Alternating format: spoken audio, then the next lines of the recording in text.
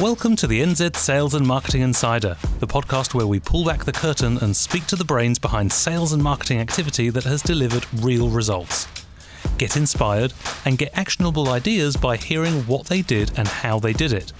Brought to you by me, Ben Rose, along with Gorilla Technology.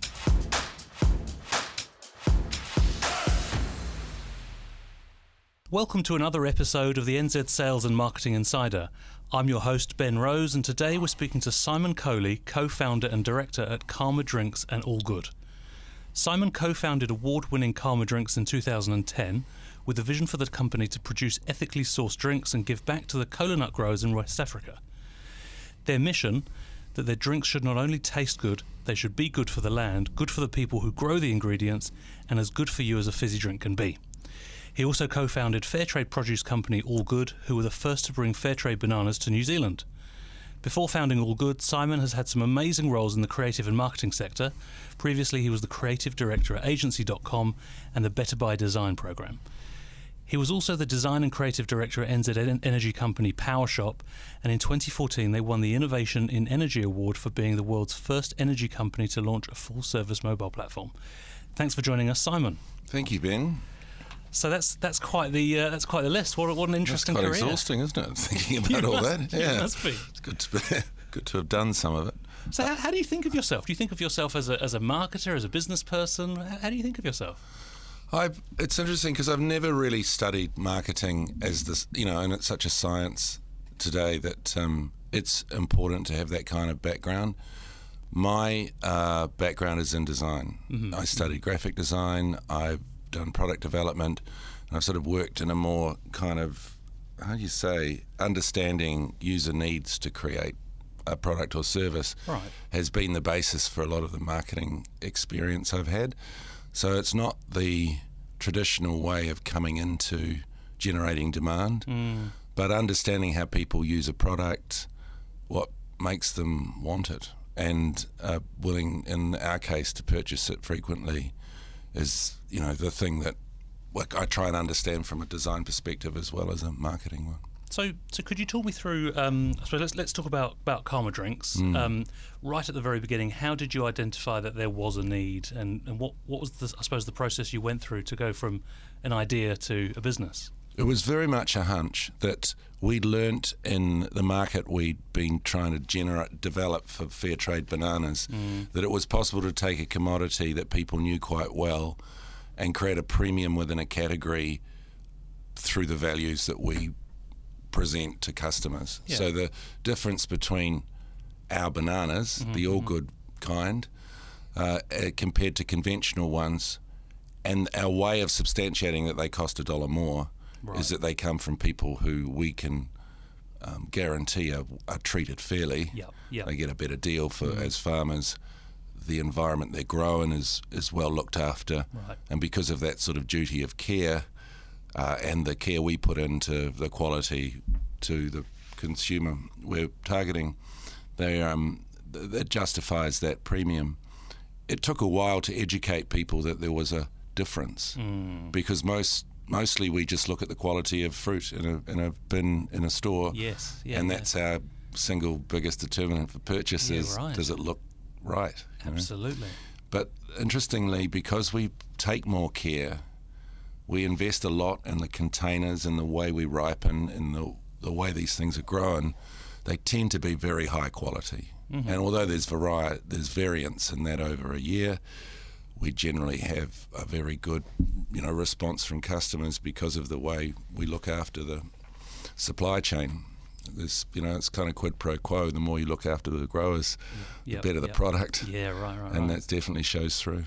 And so when it came to applying that thinking to the fizzy drinks category, what was your? Well, again, it's a big commodity. It's probably the largest selling soft drink in the world. The numbers are staggering. There's something close to 2 billion cola branded drinks consumed every day from one brand, and that's all of their products, but that's a lot of packaged goods. Absolutely.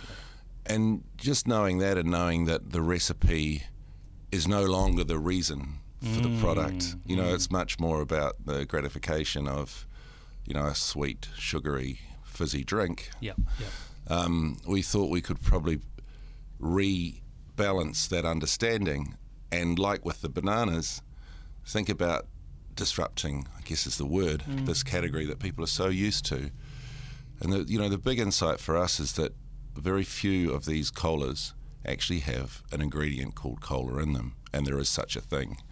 So, that insight gave me confidence anyway, that when you learn that, you go, wow, that's fascinating, and why didn't I know it? Yeah. And there's something about that insight, and that, when you learn something, you feel good, you own that new knowledge. It releases serotonin. So the idea of being more engaged in the product and knowing more about it, that deeper understanding of provenance really does help the dialogue with customers to create, more than just desire, but a loyalty to the brand and the product. We saw that with bananas, and we tried to apply it to cola, and then a range of products since then. And how scientific have you been in your approach? I mean, what kind of research have you done? Have you done any? Has it been done on It started feel? Pretty instinctively. Yeah. I mean, Chris, our partner, had made a cola before at Phoenix. Right. I knew it was a really good one, and that we could replicate that. But provenance was the difference here, that we would source this name ingredient from a place that we understood would benefit from it. I think being able to do that, and how do you say, kind of make that the meaning beyond it just being a soft drink, having purpose, really makes a difference. And that was where the instinct came from, that there's enough differentiation for us to really lean into that and show that there's a difference. Right. And we had confidence in the quality of the product, and that we could produce it consistently. The real data comes when you get feedback, and to be honest, most of our feedback comes from trade customers, from people we sell directly to. Yeah. They're our proxy to be, as close to end user consumers as possible. Yeah. So a lot of what drives our kind of ongoing strategy is feedback from those channels. However, because we have social media now, and through the 10 years we've been doing this, we've got closer to a bigger kind of following of customers. We hear a lot from them.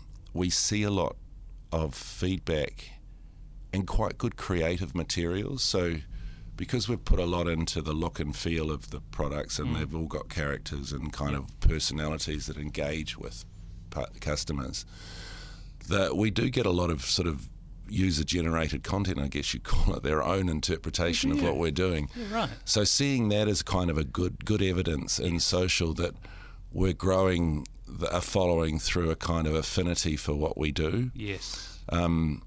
We do try and dig deeper into the data, and now that we're doing more in grocery, there's a real requirement to be more scientific about that. But I think that a lot of the early kind of confidence came just from the feedback we got from a more anecdotal way from a wider group of people. And like you mentioned, when someone comes across a product that meets their requirements and they're willing to tell us about it, that's the best marketing we can get. Yeah.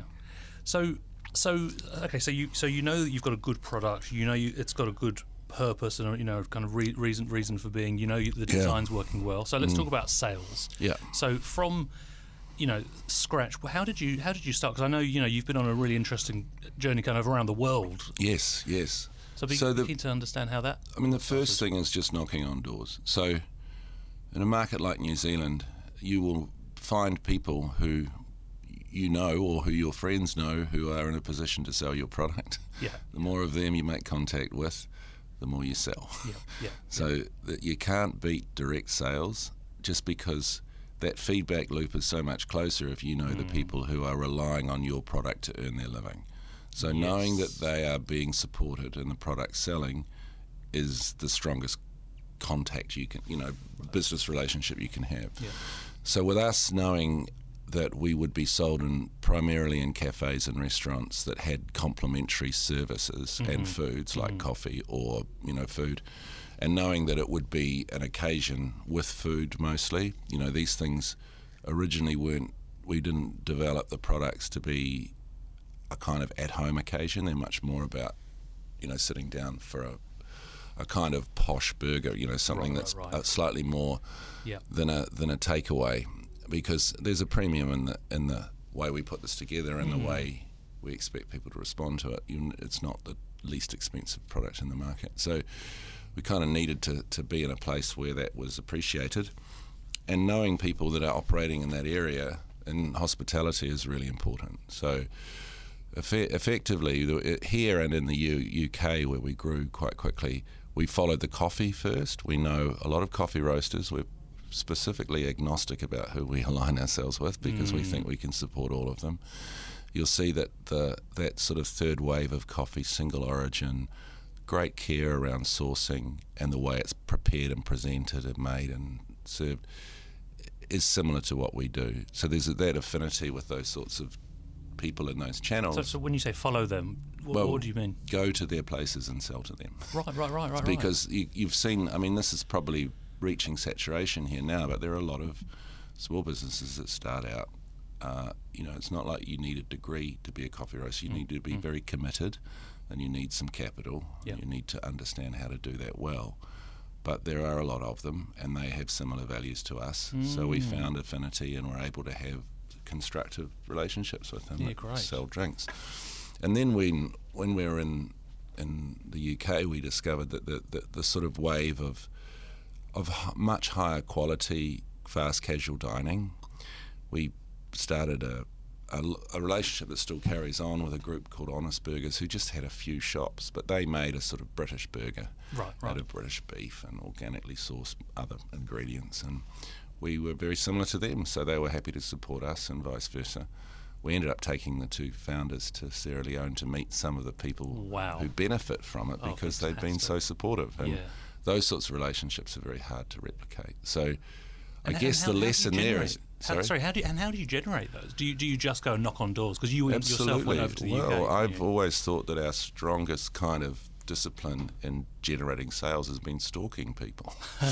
We actually have to find out who is going to be a decision maker in one of those places and get close to them and understand what they need.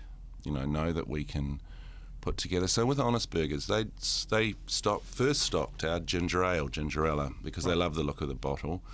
And again, they had 3 or 4 outlets at the time. This was probably 8 or 9 years ago. We met the founders, and they found out a bit more about what we were doing. I showed them the cola, and they went, "Well, you're Karma Cola, we're Honest Burgers. We should probably do something together." And we said, "Well, why don't?" They offered to put a promotion together where they would add £1 to each of their meal, a meal with a cola, and they'd make a specific burger, a special. They do a special every month called a Karma Burger. Wow. And they made a sort of sauce that was reduced cola and some angole. It was beautiful. It was like a meat sauce on meat. It was quite indulgent.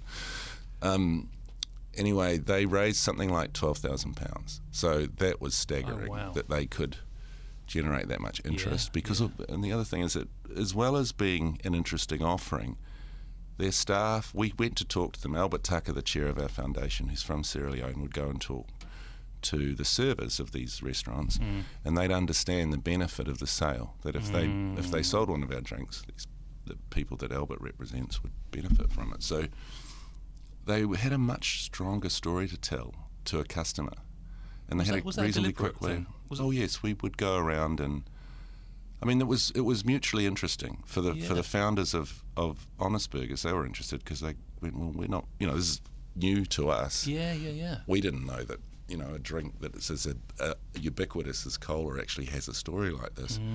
And we do sell burgers. They do tend to go together quite well. Why don't we do something? So having that affinity and partnerships makes such a difference, because you don't have to push quite as hard when people are willing. And when you've got something that's unique to you, to us as our business, and to them as genuinely enthusiastic partners, then it generates a lot more enthusiasm, because it rubs off on their customers. So them being able to tell a story about generating this money for our foundation really helped them build their loyalty too. And then when we went over, when they'd raised the money and they wrote the check and they came and saw us, they said, "We want to come and see what you're going to spend this on." Awesome. And I thought, well, that's great, but we probably can't just go there and look. We need to do something. So suggested that they might like to cook for the villages that we work with. And they were keen to, so we ended up making burgers for them. Oh, that's wicked. Which was extraordinary. And, That's very cool. Yeah. And that was the the exchange wasn't just putting some money in a bucket and saying we're going to spend this on a charity.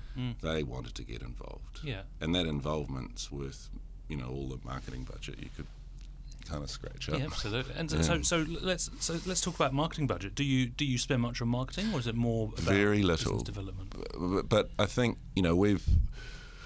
all our margins are compressed at the moment because a lot, the bigger chunk of our business in the UK is just sort of dormant while everything's closed.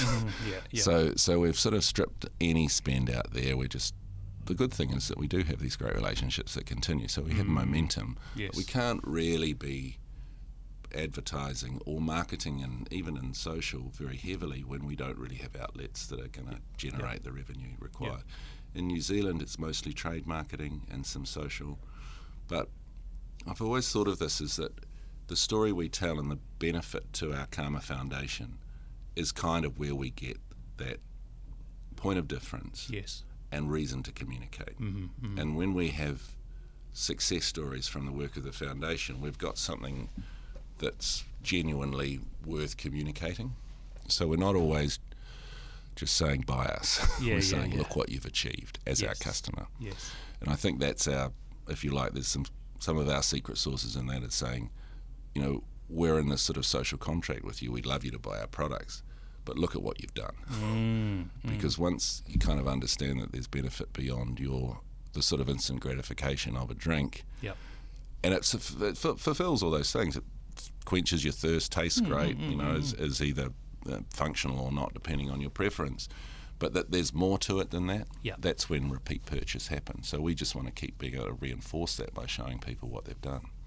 And our strap line is every drink does good. We've just got to keep showing the good that's being done back to those people to continue that dialogue.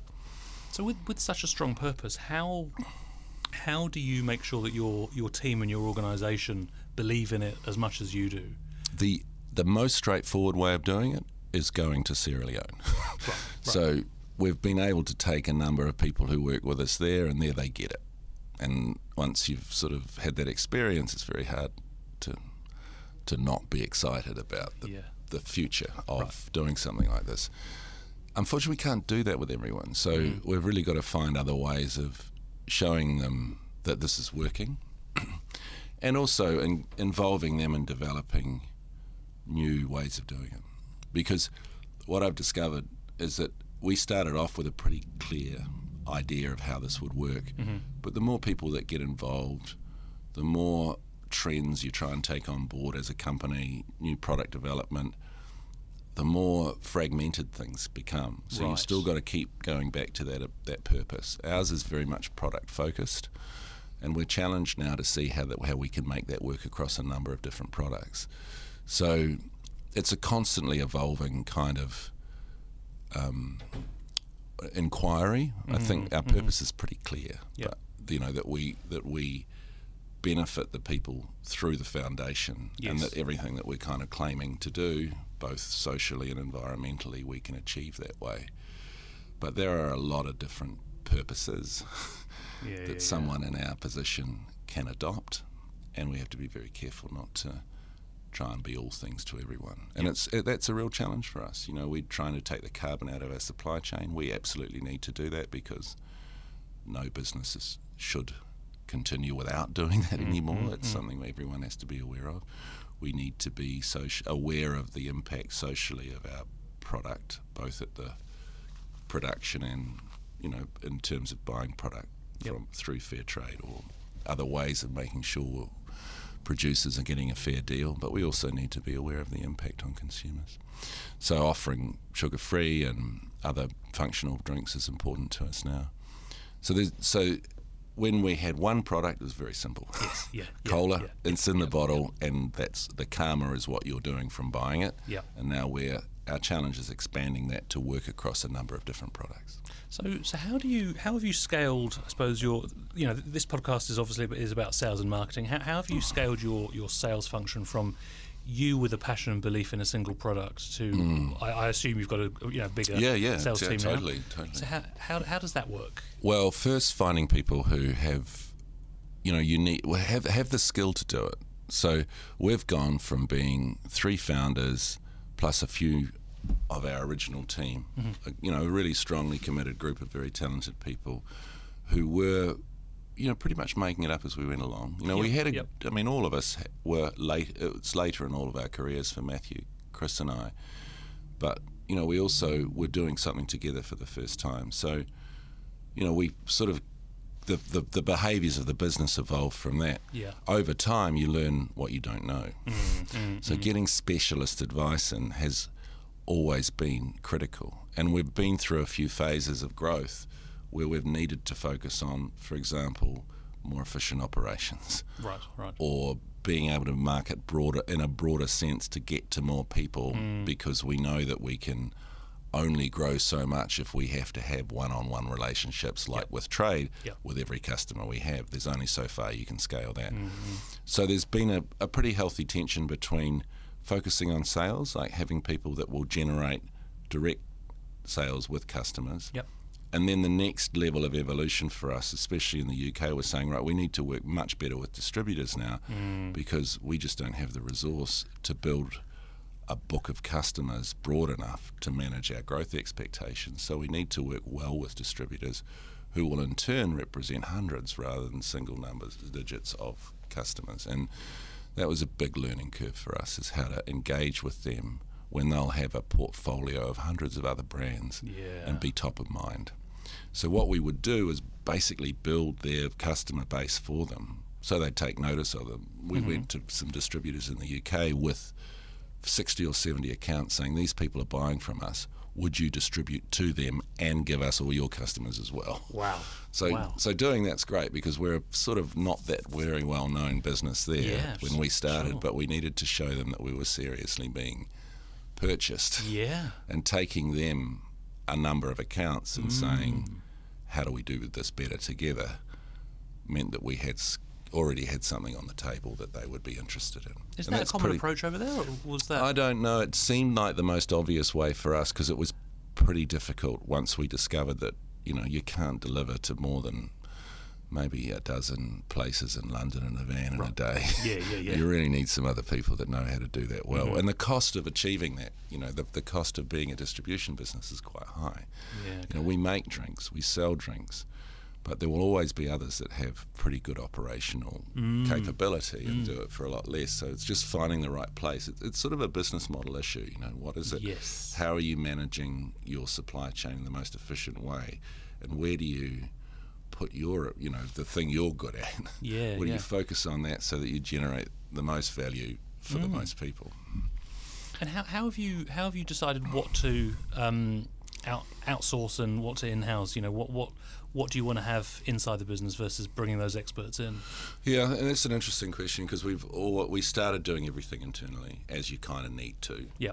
The first things we outsourced were a lot around manufacture. I mean, we've never owned a factory, so we'll always be contract manufacturing. It's the model that allows us to have the biggest scale and scope and scalability. It also means we get variety in product too.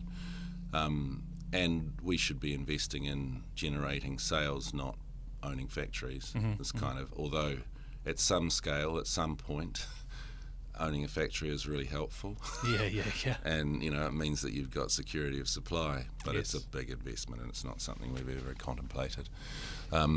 So that, knowing where to play is really important. As we've grown, we've gone from that to knowing that we need to be, one of the big skill sets we needed was to engage with retail in international markets. So that's a skill set that we needed to find overseas, and we did. And over the time, we've even, if you like, upgraded that. We now have a CEO who's worked in values-based consumer goods in the UK and has now moved here for a while. Right. Well, because mostly because of the kind of downturn in hospitality in the UK and the need for us to be able to consolidate a bit to grow. Ben Dando, who's been with us for a year now, but just to come to New Zealand with his family, will help us develop, to streamline what we do here, look at how we expand and come back in the UK and other markets. And it's interesting, it's quite a good time to be in New Zealand looking at export opportunities, I think. There seems to be a bit more attention on us as a country, a bit more opportunity in some of these markets that we're beginning to be quite good at. Premium food and beverage is one of them, and the values-based stuff that obviously propels what we do. And do you lean on New Zealand provenance as part of your messaging? Well, we never have, because it would get confusing. Like obviously our core product comes from West Africa. We have ingredients from Sri Lanka. We used to have it from Samoa, Papua New Guinea, Maharashtra in India. Right. We're sort of a United Nations of inputs. So, and it's interesting. I think that the know-how is definitely something that's come from here, but we're pretty agnostic around provenance as long as it meets our values. Yes. I think there's a bit of tension there because distance from origin seems to have more of an impact these days, but we understand how to do that in a way that's the most efficient, and as we get better at it, it has the least carbon impact. And we also have an obligation to some of these farming communities. We don't really want to stop doing that, so we'll continue to lean into it and look for more kind of innovative ways of doing it. Yeah, great. One particular sales achievement I'm keen to discuss with you was getting listed in Jamie Oliver's restaurants. Oh, that's right, yeah. So that was pretty cool. Could you talk me through how did that happen? Well, I mentioned stalking before. Yeah. That's pretty much what we did. So the thing about the environment we operated in and still do in the UK is that there's lots of people watching each other, and there's lots of great outlets like a New Zealand founded hospitality chain called Caravan, and there's a few like that. There's another one called Ozone that we have here as well. These are Kiwis that have ended up in London pretty much showing how to do a really good dining experience with experience from here. I know that some of the offices that Jamie Oliver frequents are near some of these restaurants. Oh, do you? So, and I also know we knew one of his offsiders. So there was a little bit of just being seen because we're in these places, and they're, we pride ourselves in having been in the best cafes that are sort of at the edge of this style of fast casual dining, and because of that, we're a kind of part of that culture. Yes. So being recognised for that was really important, because it opened up other avenues. As people would say, "Well, how did you get in there?"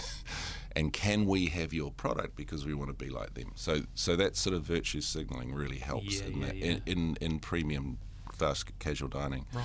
Now that's something that the Jamie Oliver's crew are very interested in developing too. They did have Jamie's. They did have they've since contracted a lot of that their exposure to hospitality. But at the time it was quite exciting because we thought it's a good association, and also for us, Jamie's campaigning for a better view of the food system for school dinners, and being a soft drink in that category seems a bit anomalous. But I did get feedback from the head of his restaurant chain saying Jamie really likes what you're doing, wants to do this. So it was a great way for us to I'd be relevant to a different group, to a group that was a sort of slightly more mainstream than where we were. Yes.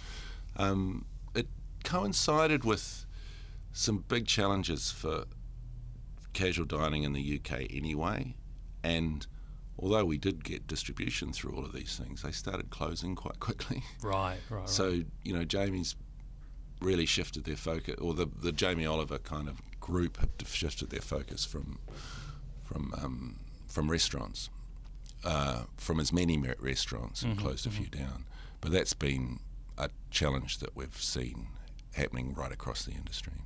So, but you weren't in the UK by accident. You weren't in these cafes by accident. You'd moved the whole family over to the UK. Yeah.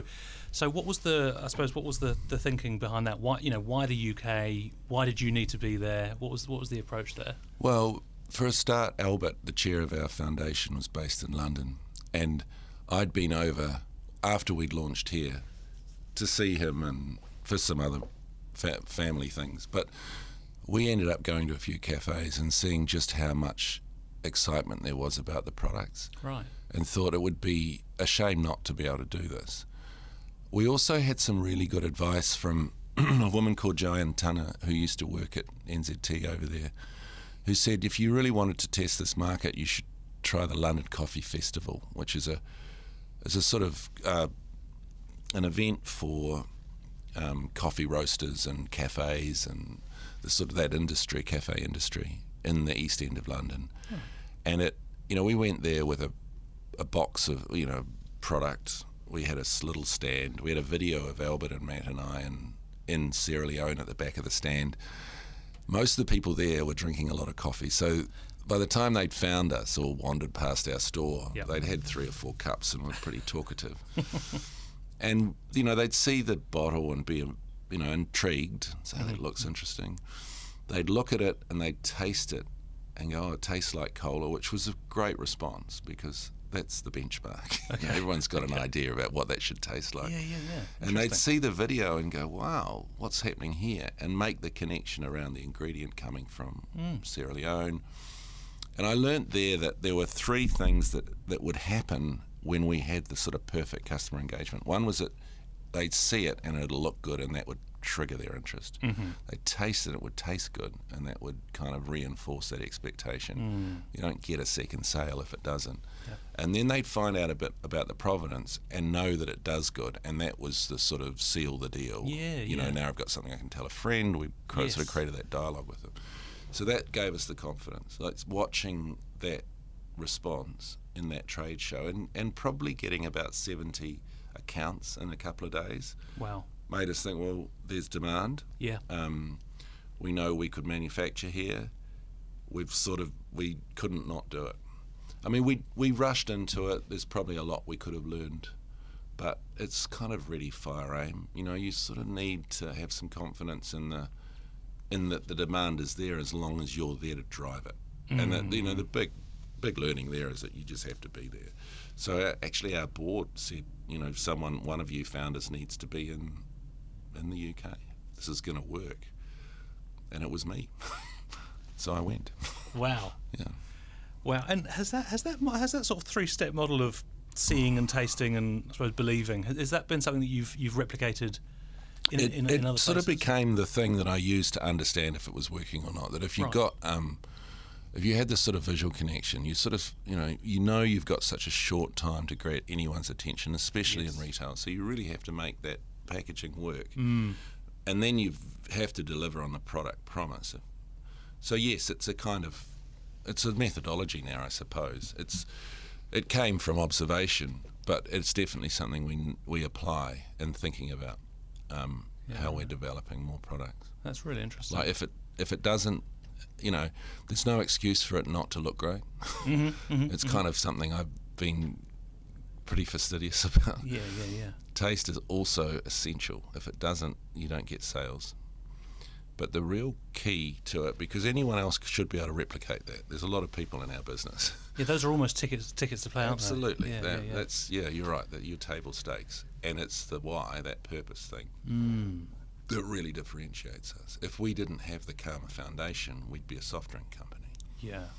And although we make and sell soft drinks, we do it for a reason beyond that. And without that, we can't really be clearly differentiated or drive that premium, because we have to justify a high price. Otherwise, the only marketing tactic we'd need is to reduce the price. But that's what so many do, isn't it? So many do focus on, I suppose the price is the differentiator, or even the design, or even the taste. But they're all replicable, aren't they? Well, I think so. I mean, unless you've got a formulation that no one else has. But these things change pretty quickly, and there's a sort of cold war of competition for the new drink. Yeah. It's not like, it's a lot easier to make one of these things than it used to be. You don't have to own a factory. You know, you can make small runs. You'll see there's a proliferation of great small brands of all sorts of drinks that are just blossoming. It's fantastic. It's a very vibrant, it's like the craft beer market, all white, and there's more choice than we've ever had.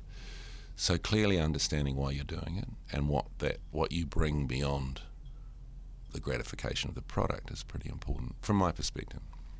Simon, this has been a great conversation. Thank you for your time. Look, one last question from me. We try and leave our listeners with a piece of advice from our guests. If there were one thing that you could leave people with that they could action tomorrow, what would that piece of advice be, given everything you've learned over the years?